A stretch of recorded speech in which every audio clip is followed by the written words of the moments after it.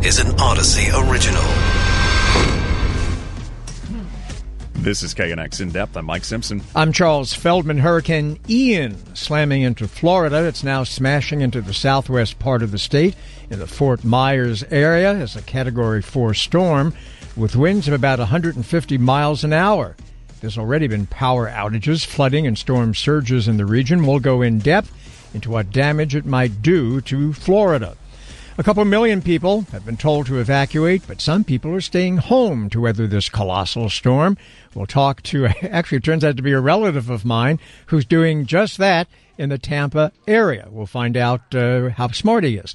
And Russia is trying to keep people from leaving the country while the U.S. is trying to get its own citizens out.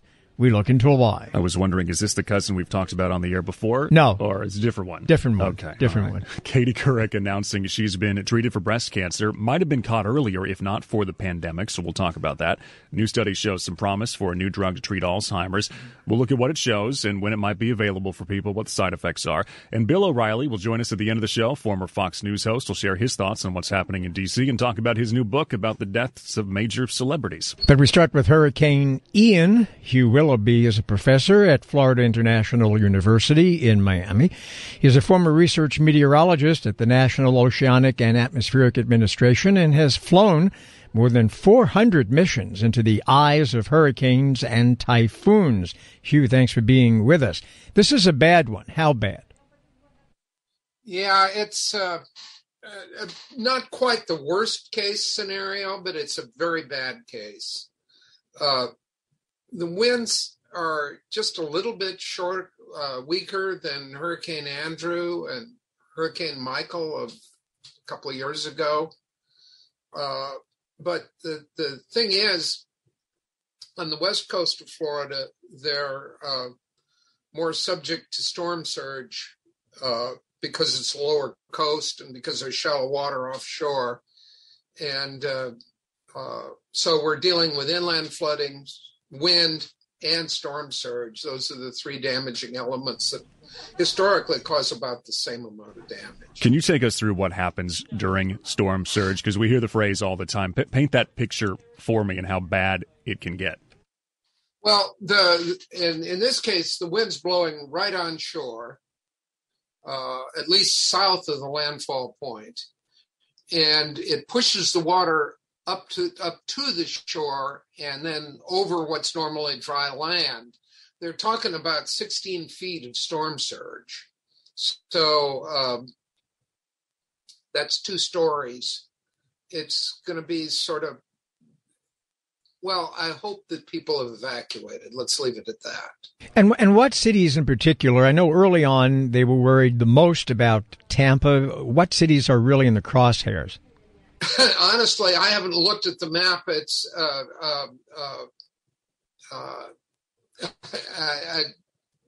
didn't look at the map, to be honest.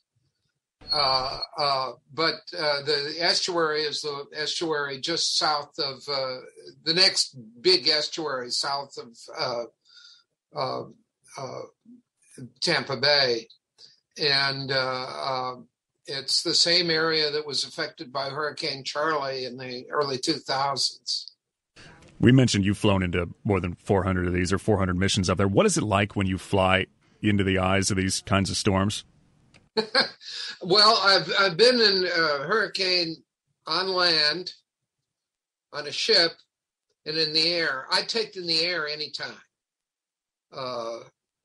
The experience on land, we were living in the house where we are now during Andrew, and it was a miserable experience, and it went on being miserable for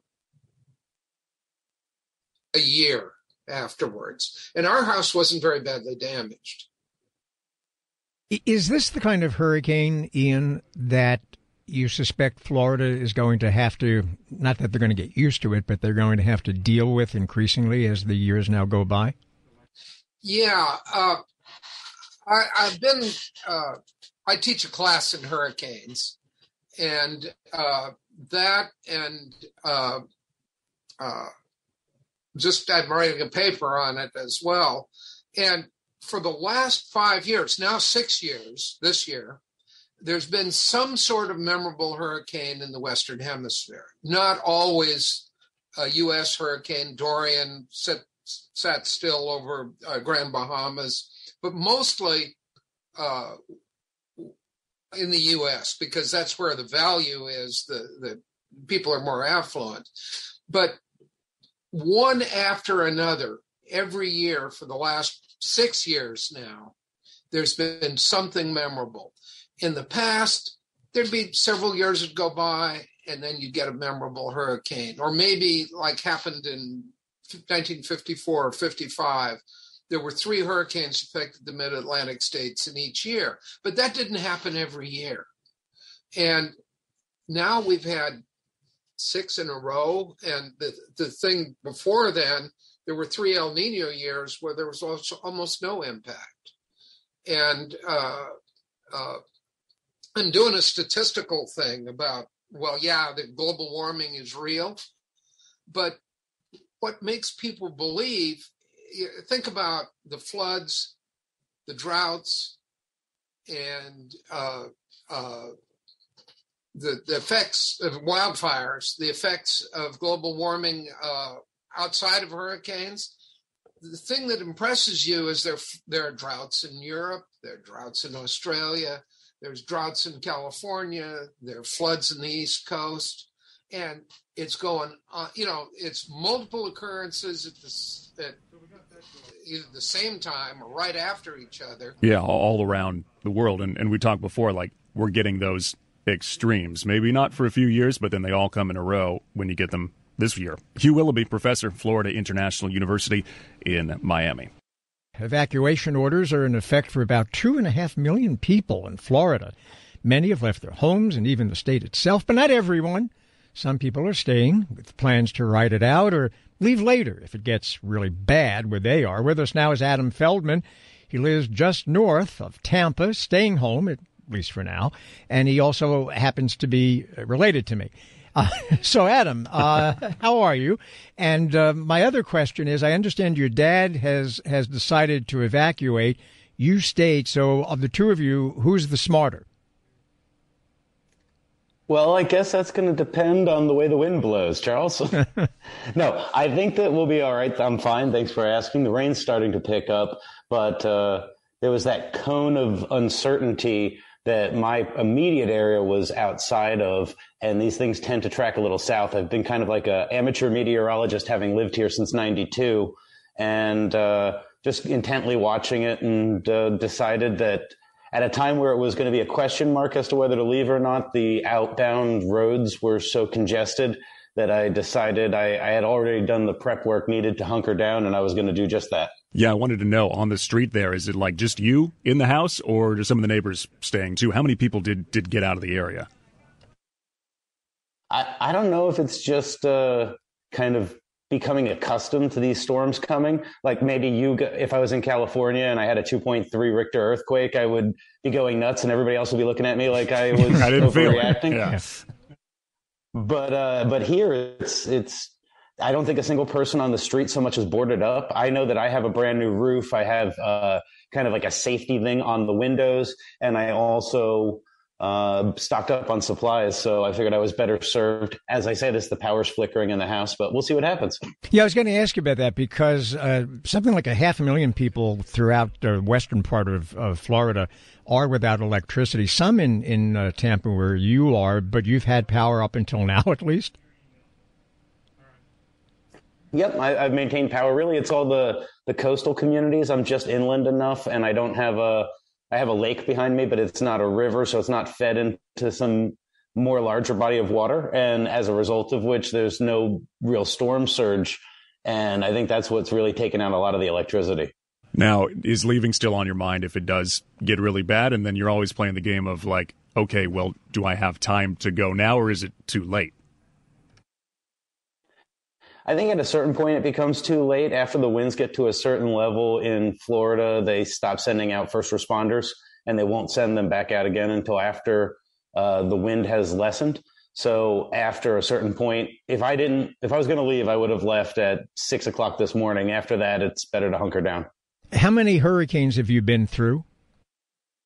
Oh, Countless. I think when I first moved here in 92, there was Andrew. Big ones were Charlie, which looked like it was going to pass through this way. Wilma, Francis, Katrina went through Florida before it went to New Orleans. In high school, I used to take an all-wheel drive vehicle out and a camera with a couple friends and go out to the beaches as the storms were coming in. I'm not doing that anymore, but I've always had a fascination with the storms. And when you say, you got ready, what do you have and how long are you prepared to go, without those lights on if they keep flickering and then go off? Well, a bunch of candles. You turn the air conditioning down really low so you get a couple extra minutes of it being cool in the house if you do lose power. You fill up the bathtub with water so you have something to flush or wash things with if you absolutely needed to. Lots of jugs of water, canned foods, and then moving all the kind of what would be flying debris and lawn furniture inside the house or into a place that's safe. I mentioned at the outset that your mom and dad decided to flee. Why did they decide to do that? What was the discussion like? Do you know? Well, I know that there's even 30 minutes closer via car to the beach than I am makes a significant difference with the result of the wind. They also have a preserve in their backyard, and there was a risk of trees falling and the water level rising from the preserve. And also, they have access to a place in North Carolina. So if you can head for Z Hills, then I guess I could have gone with them, but actually I couldn't have left until about 3:00 yesterday afternoon. Just making sure all the things at work were properly secured. All the things that could get flooded would move off the bottom row of the bottom racks of things. But by the time I was going to leave, all the major roads to leave were parking lots. And I thought I was prepared enough. And the storm was tracking further south. So the cool thing about hurricanes being that 5-6 days out, we knew generally it was going to go to the western side of Florida. It was going to hit somewhere between Fort Myers, Naples, and all the way north to about an hour north of me. And so everybody was kind of put on guard. And about 5-6 days ago, they declared a state of emergency. So they fixed the price of certain goods, and you don't have to worry about the water or the gas shooting up to a crazy exorbitant amount of money. And it just it seems like it's been well executed thus far. You going to check on him, family and all, Charles? Yeah, well, say hi to your mom and dad. Send my regards. Stay safe. Absolutely will. And I'll check in on the interwebs as soon as there's power to do so. All right, there he goes. Adam Feldman lives just north of Tampa. Coming up, a new study offers hope for treating Alzheimer's disease. And Bill O'Reilly, the former Fox News host, he will be chatting with us about all things politics and his new book in the Killing series that features 3 big celebrities. Right now, though, lots of events surrounding the war in Ukraine. Russia trying to stop its citizens from leaving to avoid a draft. The U.S. telling its citizens get out of Russia right now in case you're drafted. And then there's damage to the Nord Stream gas pipeline that could be sabotaged. Aaron David Miller, senior fellow at the Carnegie Endowment for International Peace, CNN Global Affairs analyst. Thanks for being back with us. Maybe let's start with the last one, then we'll backpedal to the others. Do you have a theory as to what's going on with that gas pipeline?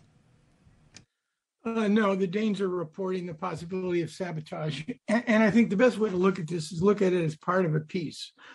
The Ukrainians made a stunning set of maneuvers in the Northeast and in the South, counteroffensive. Putin responded with, I think, a three-part triple down. Number one, the referendums, which are taking place, have taken place, in order to annex parts of the Donbass and other parts of Ukraine to Russia proper. Second, not an implicit, but an explicit threat of possible deployment of nuclear weapons. And number three, the deployment, limited, partial. Some Russian analysts believe that it could, at one point or another, make almost 1 million men available.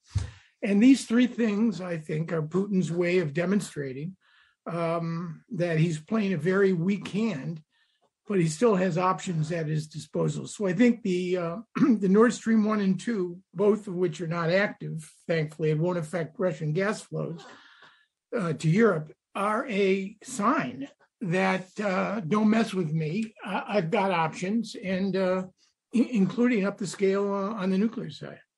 So, we're talking about the annexation of parts of Ukraine, right? I think by the end of this week, the plan is that they're going to announce that referendum, which I think most people consider to have been basically fraudulent, but that referendum is going to support Putin's contention that the folks there want to be part of Russia. But is this where it gets really, I mean, not that it wasn't dangerous before, but is this where it really becomes that much more dangerous in a significant way? I mean, only to the extent if Putin, the logic chain is very simple. These are now parts of Russia, or will be. Therefore, if Ukraine or NATO, with NATO-supplied weapons, attacks parts of Russia, Putin might argue that he can escalate. The problem with the annexations, and again, I don't think they're designed to fool anybody in the West, it's for domestic politics and largely to compel those recruits who were not obliged, or even conscripts, to fight in faraway places to defend the motherland. So now Putin has a rationale. The only problem with the annexation is that, it's Russian territory. So the defeat is even going to be more humiliating if Ukraine manages in coming months. And we're not talking about anything that is going to be over very quickly. In coming months or into 2023, if Ukraine takes back that territory or parts of it, it's humiliating for Russia. Look, I think Putin either recognizes that he has very few cards to play and wants to try to play them as deftly as possible, or alternatively, he's still suffering from some sort of self-delusion that the Ukraine strategy, Plan A or Plan B, can simply work. Either way, it raises the stakes, I think, for NATO. I've seen some arguments over whether all the people fleeing actually means anything at the end of the day. Is this, there are so many millions of other people there that it doesn't? Or is this a real signal that, a lot of these young guys especially, they don't remember the USSR. So when he says, we need to go back to the old Soviet days, they're like, what are you talking about? I'm not going to war for this. I mean, look, I think it could be a little bit of both. And, there are people I know who study Russian internal politics for a living. I think we have to be very, very, very careful not to overread or overanalyze or misinterpret these data points, which frankly are significant. The real problem for Putin, it seems to me, it does not come from public unrest, does not come from people speaking out or Russians leaving the country. It comes from the increasing realization on the part of the Sloviki, the Russian security military establishment, and some of the bureaucracy involved in the intelligence and military side of things, that Vladimir Putin, master tactician, brilliant strategist, really, A, does not know what he's doing, and B, is taking Russia down a road that may take decades from which to return. Ukraine is not an existential issue for Russia, you could argue. It's increasingly an existential issue for Putin. Aaron David Miller, Senior Fellow at the Carnegie Endowment for International Peace. This is KNX In Depth with Mike Simpson. I'm Charles Feldman. Katie Couric says she was diagnosed with breast cancer over the summer, wrote that she had surgery and radiation treatments that finished this week. She also wrote she had missed a routine screening that should have taken place about 8 months into the pandemic, and that raises questions about what's happening with other women, especially those who don't have the access to the same doctors and health care as Couric. Dr. Jack Jacob is a medical oncologist at Memorial Care Orange Coast Medical Center in Fountain Valley. Doctor, thanks for being with us. So Katie Couric is, by her own admission, an example of what many women, in fact, actually men too, who have neglected medical care and testing and things like that because of the pandemic, right?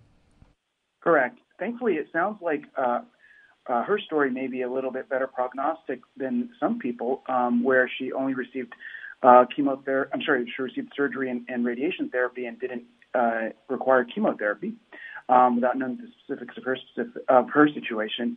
But it applies to other cancers as well. As you mentioned, men and prostate cancer screening, colorectal cancer screening.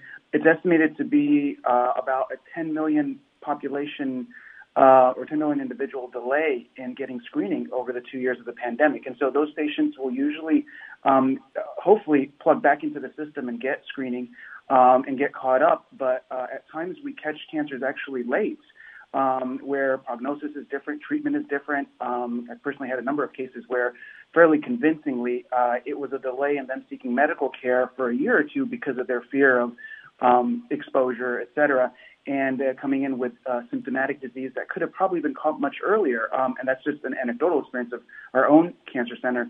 But yes, it definitely is an interesting point that screening was significantly delayed or missed those year or two. They had a consequence in a lot of ways. She was saying in her post she was 6 months late, and she shuddered to think what might have happened if she had put it off even longer. Do you think that we think like, 4 6 months, it's no big deal. I'll get to it soon, and then it can be another 6 months, and a lot can happen during that time. Yeah, a lot can happen in that time. I mean, an interval of 6 months when it comes to breast cancer is a relatively short interval, but if it brought it to light, then maybe biologically that's a little bit more of an aggressive form of breast cancer, but 6 months can make a very big difference. And so screening at the end of the day is meant to save lives. And the earlier you catch cancer, the more likely you're going to save someone's life. And so if that concept applies, any delay on that diagnosis, there's a consequence in terms of survival.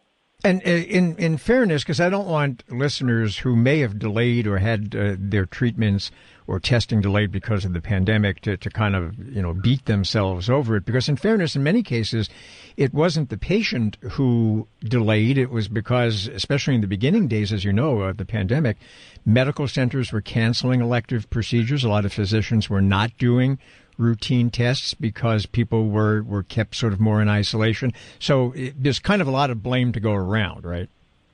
No question. In March and April of 20, it went from X miles per hour to 0. Everything shut down, especially elective procedures and screening studies, et cetera. And so with the upswing of things over the year or two, one would hope that people would be accessing their healthcare system and getting their screenings caught up. But again, even now, 2 years out, you still hear some stories of people delaying access and, finally coming out and seeing their physicians. So it's really surprising, actually, how long some individuals take to get plugged back in. And it's a lot of things to it, right? It's messaging, it's their understanding of things. There's a lot of factors in terms of whether patients may understand or individuals may understand what's happening in terms of health and screening and the importance of that. There's a lot of layers that potentially there's some quote unquote blame to, but it's a good situation that she mentions it and brings it up because it absolutely goes to the core issue over the past couple of years that have been discussed lots of places across the world, cancer centers, is that there's going to be a consequence to the 2 years of missed or delayed screening. Do you hear from patients who drag their feet a little bit because they thought and they knew, like, okay, there is going to be some momentary discomfort when this happens, so I'll just delay a little bit because I'm not super jazzed about going in and doing this? Yeah, and, truthfully, the centers have, for the most part, ramped up their preventative approaches to viral transmission. I mean, that happened pretty early. And so we've tried to make it as safe as possible, but, again, the messaging might be that avoiding all kind of public places, et cetera. So, sick, places where people could be sick, like the hospital or the cancer centers or the screening study places. So, a lot of places to look to explain the observation of what happened. But, hopefully at this point people are coming back and the story brings it to the forefront. Dr. Jack Jacob, medical oncologist, Memorial Care Orange Coast Medical Center. That's in Fountain Valley. A new Alzheimer's drug may hold some promise. A study from drug makers Biogen and Eisai shows the drug reduced clinical decline by 27%. That was compared to a placebo drug after about 18 months. The next step, try to get FDA approval, could happen early next year. Are these findings significant, as the companies claim, as significant as they claim? Dr. Judy Pah is professor of neurosciences, co-director of the Alzheimer's Disease Cooperative Study at UC San Diego. Doctor, thanks for being with us. So are we in exciting territory or not so fast territory? Hi, everyone. Good afternoon. Thanks for having me on. So great question. These results came out late last night as what we call top-line results through a press release from Eisai and Biogen. And at this point, we are very cautiously optimistic. The trial was reported as positive, meaning that they did demonstrate clinical benefit for our patients and families. But these top-line results are still limited. They just give us a little snapshot into what these main findings are. And we really need to wait until the end of November, early December, until a larger Alzheimer's disease meeting is going to happen in which they'll present the full results. So us as scientists and really for our communities and our patients want to see the full report before we really break out the champagne. Is this, even the preliminary results that have been reported, does this then support the theory, and it is, I guess, still a theory, but a leading one, right, that it's these plaque formations, amyloid, do I have that right, plaque, that might be the cause of Alzheimer's, or at least one of the causes? And is this sort of almost proof of concept that if a drug can somehow reduce those plaques, protein plaques, right? And there's some improvement that kind of proves that that's the cause and can be down the road perhaps controlled better? Yeah, great question. You really hit the nail on the head that this is the biggest controversy in the field is around what you're describing, these misfolded proteins that clump called amyloid plaques. Plaques we really commonly refer to with the general public, plaques and tangles. So plaques is this beta amyloid protein. And there's a lot of controversy around the cause of Alzheimer's disease. Right now, scientifically, they are viewed as the hallmark neuropathological features of plaques and tangles, or amyloid and tau tangles. This drug has been shown biologically to hit that mark. So it does hit the beta amyloid plaques in the brain, and it reduces that clumping that happens with amyloid plaques. It gets a lot more complicated. It's as we know, a very tricky disease and multifactorial, and there's a lot of different aspects that are at play. But this does seem to hit at least one of those. Where in the progression of the disease is this meant to be used, and how does it aim to help? That's a very important question for our patients and families. We always try to think about the right drug, the right target, and the right time. At what stage do we treat patients? We want to have treatments that can benefit patients who are clinically experiencing the disease, while also thinking about it from a prevention perspective. So for this specific trial, it included a little bit of a broader range. So it was people who we will describe as having this symptom of mild cognitive impairment, where it's very early, and in this case, they had to have demonstrated evidence of these amyloid plaques in the brain through PET imaging. Who were also included in this trial were those who have mild Alzheimer's disease dementia, meaning that they are starting to have some difficulties in taking care of themselves, their activities of daily living. And so it was a little bit of this border between what we call MCI and early AD. And those are the individuals that were in this trial called Clarity that have shown this benefit. But going back to wanting to see the full report of trying to understand a little bit better, were there differential benefits between different patients? I don't know that we'll see that in November or not, because it may be completely aggregated or just the full snapshot of everybody who was in the trial. But this helps us get closer and closer into understanding which is the best drug and for whom and at what stage. And I do believe that there are some other competing pharmaceutical companies working on similar medications. So are we, in your view, kind of now finally at the threshold of, and again, I understand the caveats of wanting to see the published reports, but is your kind of general sense, being in the field, that we are at a turning point, perhaps? Yeah, well, this really started this what you're describing as this turning point, and other companies pursuing the same approach. I mean, studying anti-amyloid therapies has been around for many years. With the approval of aducanumab, which we know has not been without its own controversies, has really kickstarted this accelerated route through looking at anti-amyloid therapies. Lecanemab is one of those, and really exciting that it is showing clinical benefit. Similar to aducanumab, they both showed that they targeted the same protein and that they had biological relevance and efficacy. But what we really need for our patients, and what we see in our loved ones, is that we want to have clinical benefit. We want to be able to see that their cognition is preserved, or that they're stabilizing and no longer declining. And so that's been our holy grail, that in all of our studies, whether or not this type of biological target or a different neuropathology helps maintain cognition and daily function. Are we at least closer in that realm to like getting something that can maybe slow the progression, instead of just kind of managing some of the other things that happen, managing anxiety or some of the other symptoms that can go along with a decline? Yeah, I would say that we are, as you're pointing towards, for many of our loved ones suffering with dementia, we want to be able to preserve quality of life as much as possible and help mom remain mom and dad remain dad. But ultimately, if we can target the underlying biology and have an impact on that biology, then that gets us closer and closer to what we ultimately want to be able to do, which is prevent or treat the disease. We are going to run out of time, so I'm going to try to squeeze in one other quick question anyway, but maybe the answer won't be that quick. Because we've been talking about a leading theory, these plaques on the brain as perhaps the cause of Alzheimer's and medications designed to attack that. Is there another leading theory that perhaps in the popular press we're not cognizant of that is competing as a possible explanation? So there's two, the quick short answer for time is that there's two main pathological hallmarks. One of those is amyloid plaques that we're talking about right now. The other side of it is tau tangles. And then we haven't even got into several other cascading events that may impact it, which is tied to vascular health and neuroinflammation.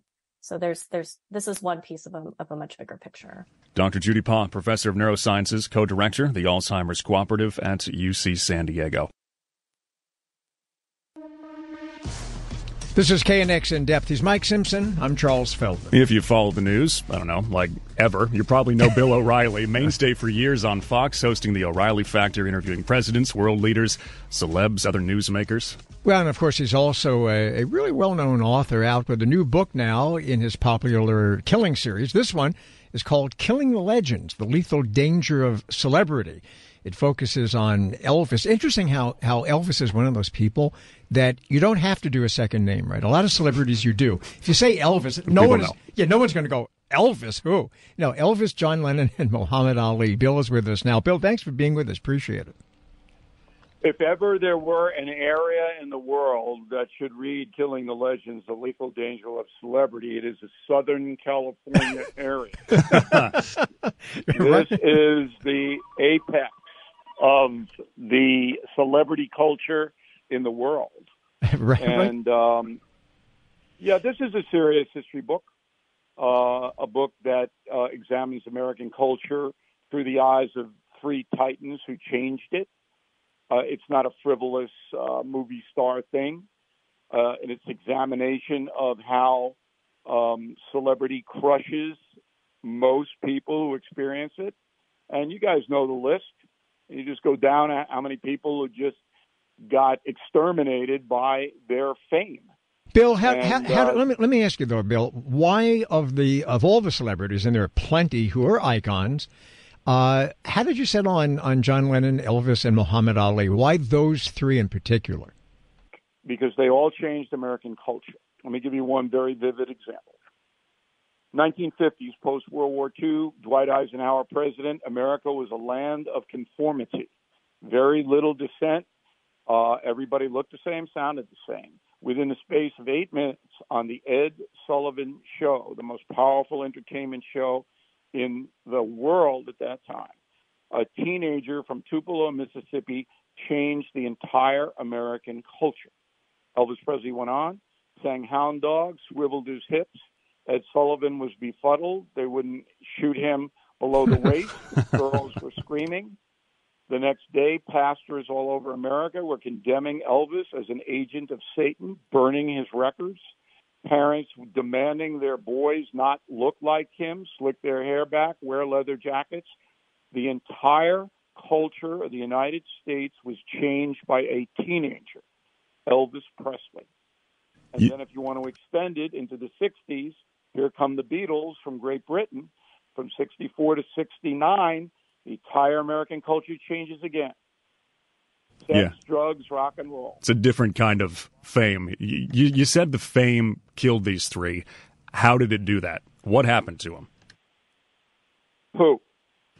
What happened to whom? The fame. You said the fame kills them. How does it kill them? What part of being famous leads to the downfall inevitably? Okay. So once we establish why these men are important to American culture and overlooked by most historians because they're snobs, then we get into what the commonality is. So all three men lost controls of their lives. And You know what happened to Elvis?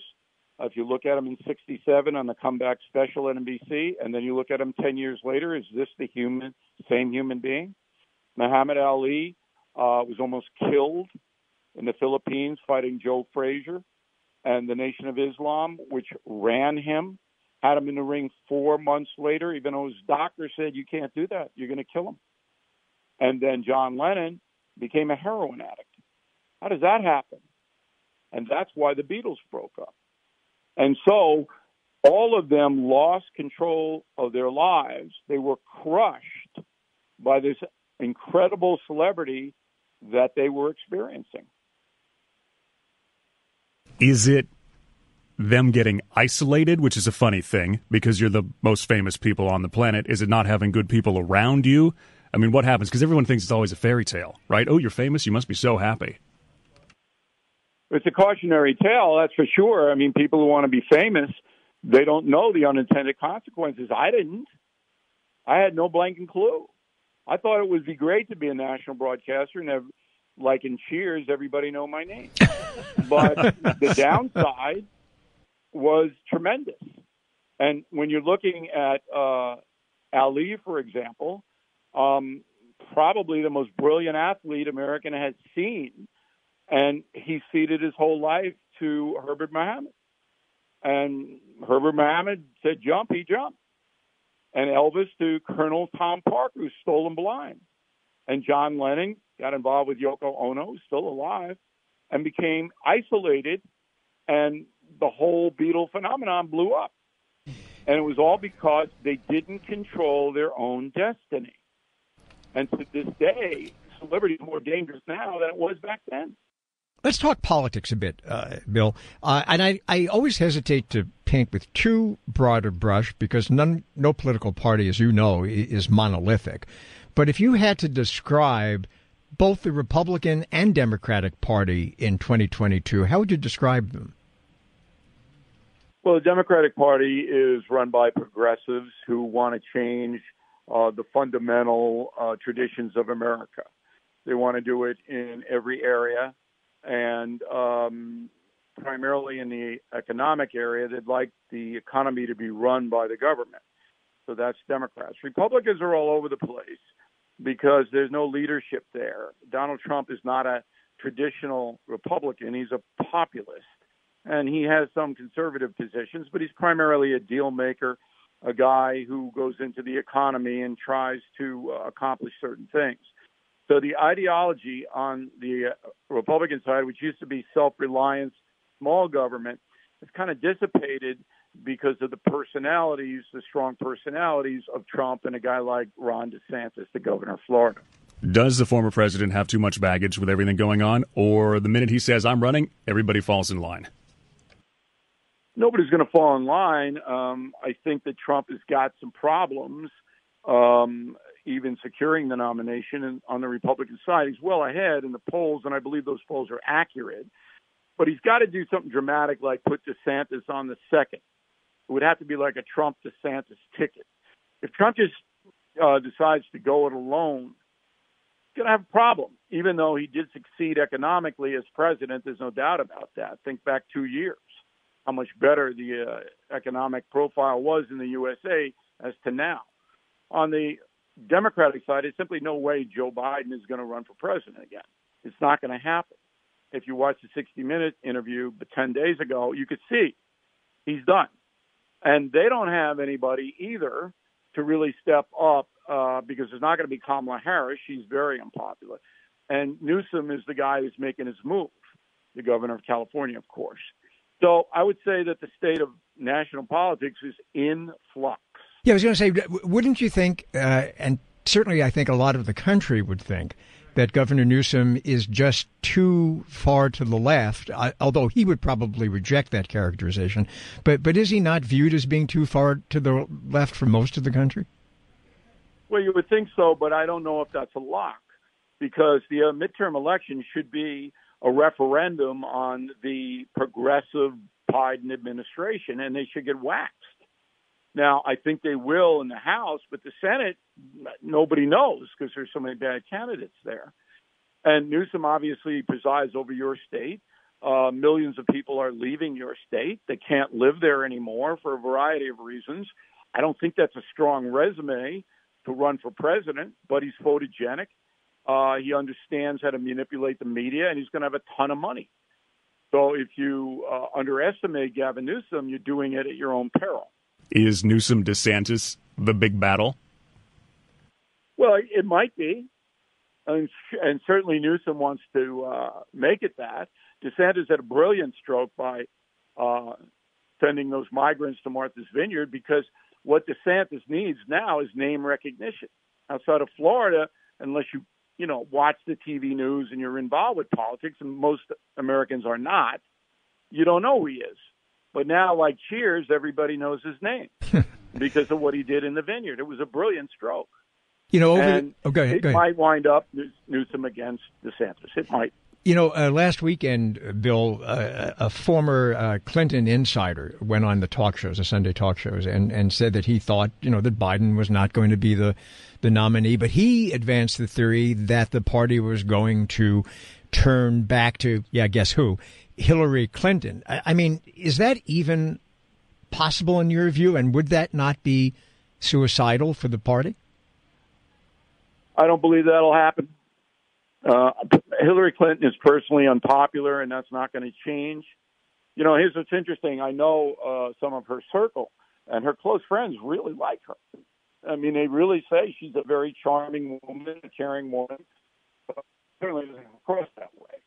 And I don't think she's got a chance to get the Democratic nomination. The Democrats are in trouble because Biden is such a bad president. I rank him number 2 after 2 years in office of all time.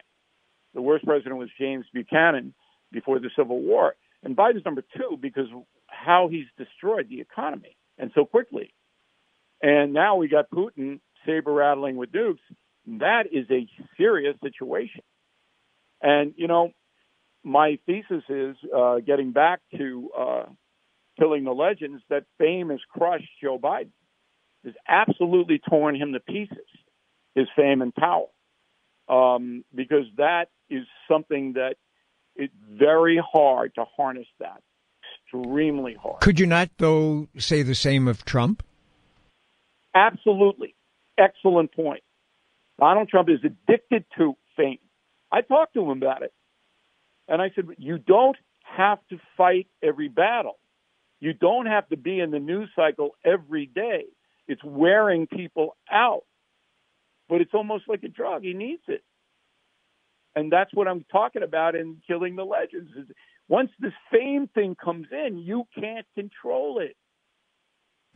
It's Bill O'Reilly, former Fox News host, and the book, Killing the Legends, Lethal Danger of Celebrity. Bill, thanks for coming on the show. That's In Depth for today. We'll be back tomorrow.